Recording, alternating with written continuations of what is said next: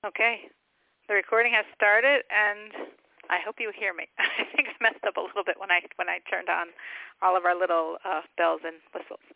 So today we are doing the second half of Chapter 1 of Tanya. A lot to do, and we will go just touch on some of the many ideas here.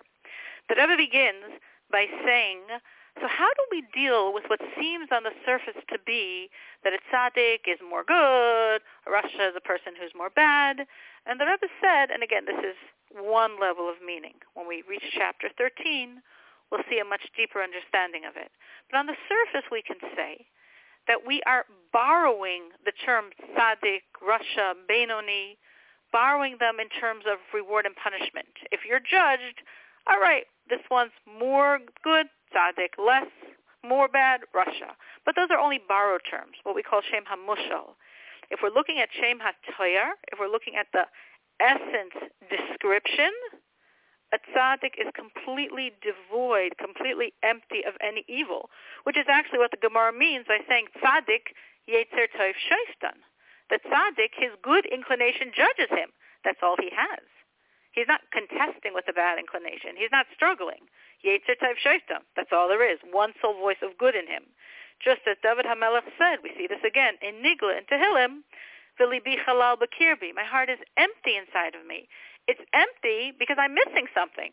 Because that piece of evil that's generally in man's heart was removed from the tzaddik. Then the Rebbe goes into a tremendous chiddush, in a sense, the essence chiddush of the parak, which is, let me introduce you to yourself. You have two souls. Instead of the classical, erroneous idea of, I have a soul, which has two natures, yetzer tov, yetzer hara, a good nature, a bad nature. Sometimes the good nature wins, sometimes the bad nature wins. So then in essence, what am I? I don't know. I'm me, sometimes good, sometimes bad, depending on which of my natures is winning. The Rebbe says, no. You have two souls. What's your identity? You are a piece of God. Your identity is you are a godly soul. And to this godly soul, you were given an animal soul. You were given a body as an appendage. You were given an animal soul. But you're a godly soul. Totally separate and distinct from any mess-ups that might happen because of your animal soul. So why did God give me an animal soul if I'm a piece of God?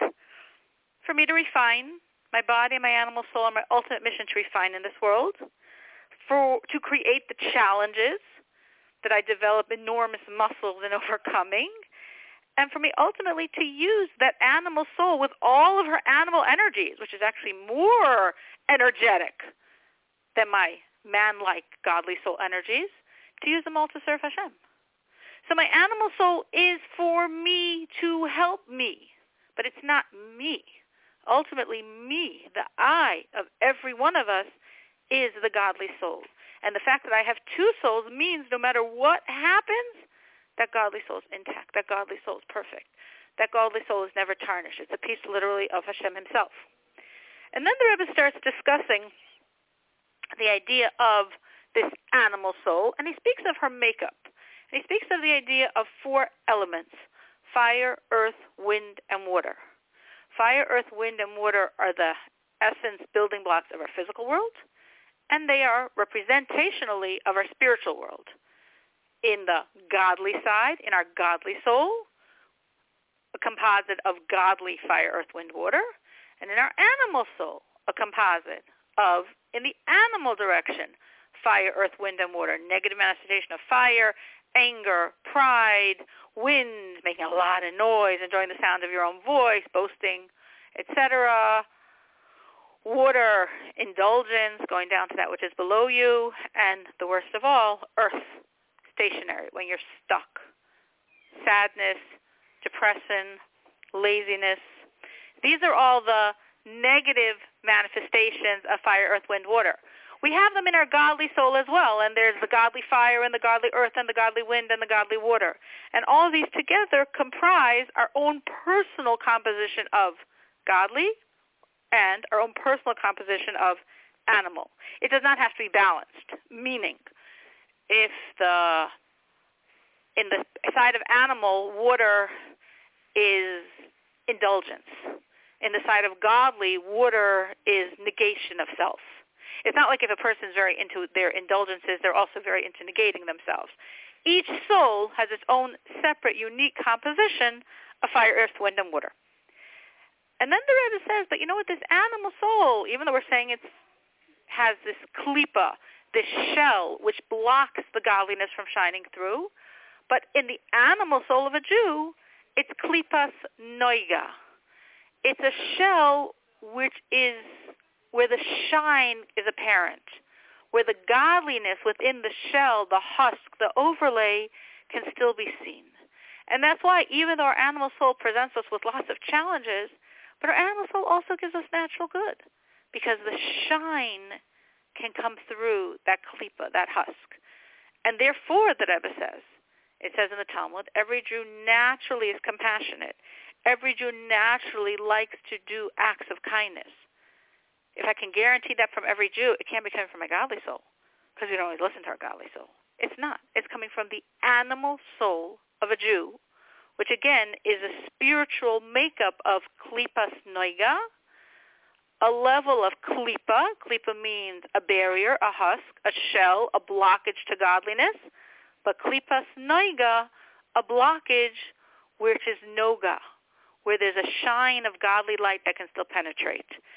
Anything in our world that comes from klipas noiga means I can access its godly energies. I can move it to kedusha. Kedusha, completely godly. Klipas tameus, I can't touch it. Klipas noiga, permissible, and if I use it directly with a mitzvah or in any of the ways in which I serve God in my life, I'm moving that klipas noiga to kedusha. And that's really my mission in this world. The most important piece of klipas noiga I'm responsible for is my body, klipas noiga, my animal soul, klipas noiga. All of the permissible in the world, klipas noiga. Anything that's forbidden, all the 365 prohibitions and the thousands and thousands and thousands the rabbis added, klipas tameus, don't touch them. The godliness is not accessible by you. Don't go there. Klipas noiga, you can access that godliness, use it, and bring it up to kedusha. The last idea today, the last idea of the chapter, is a contrast to the non-Jews whose makeup is klipas tameus. And that's why even their kindness is coming from a place of klipa. We want them to be kind. We appreciate that they're kind. But it's not coming from kedusha. They're not kedusha. It's not coming from klipas noiga. They're not klipas noiga.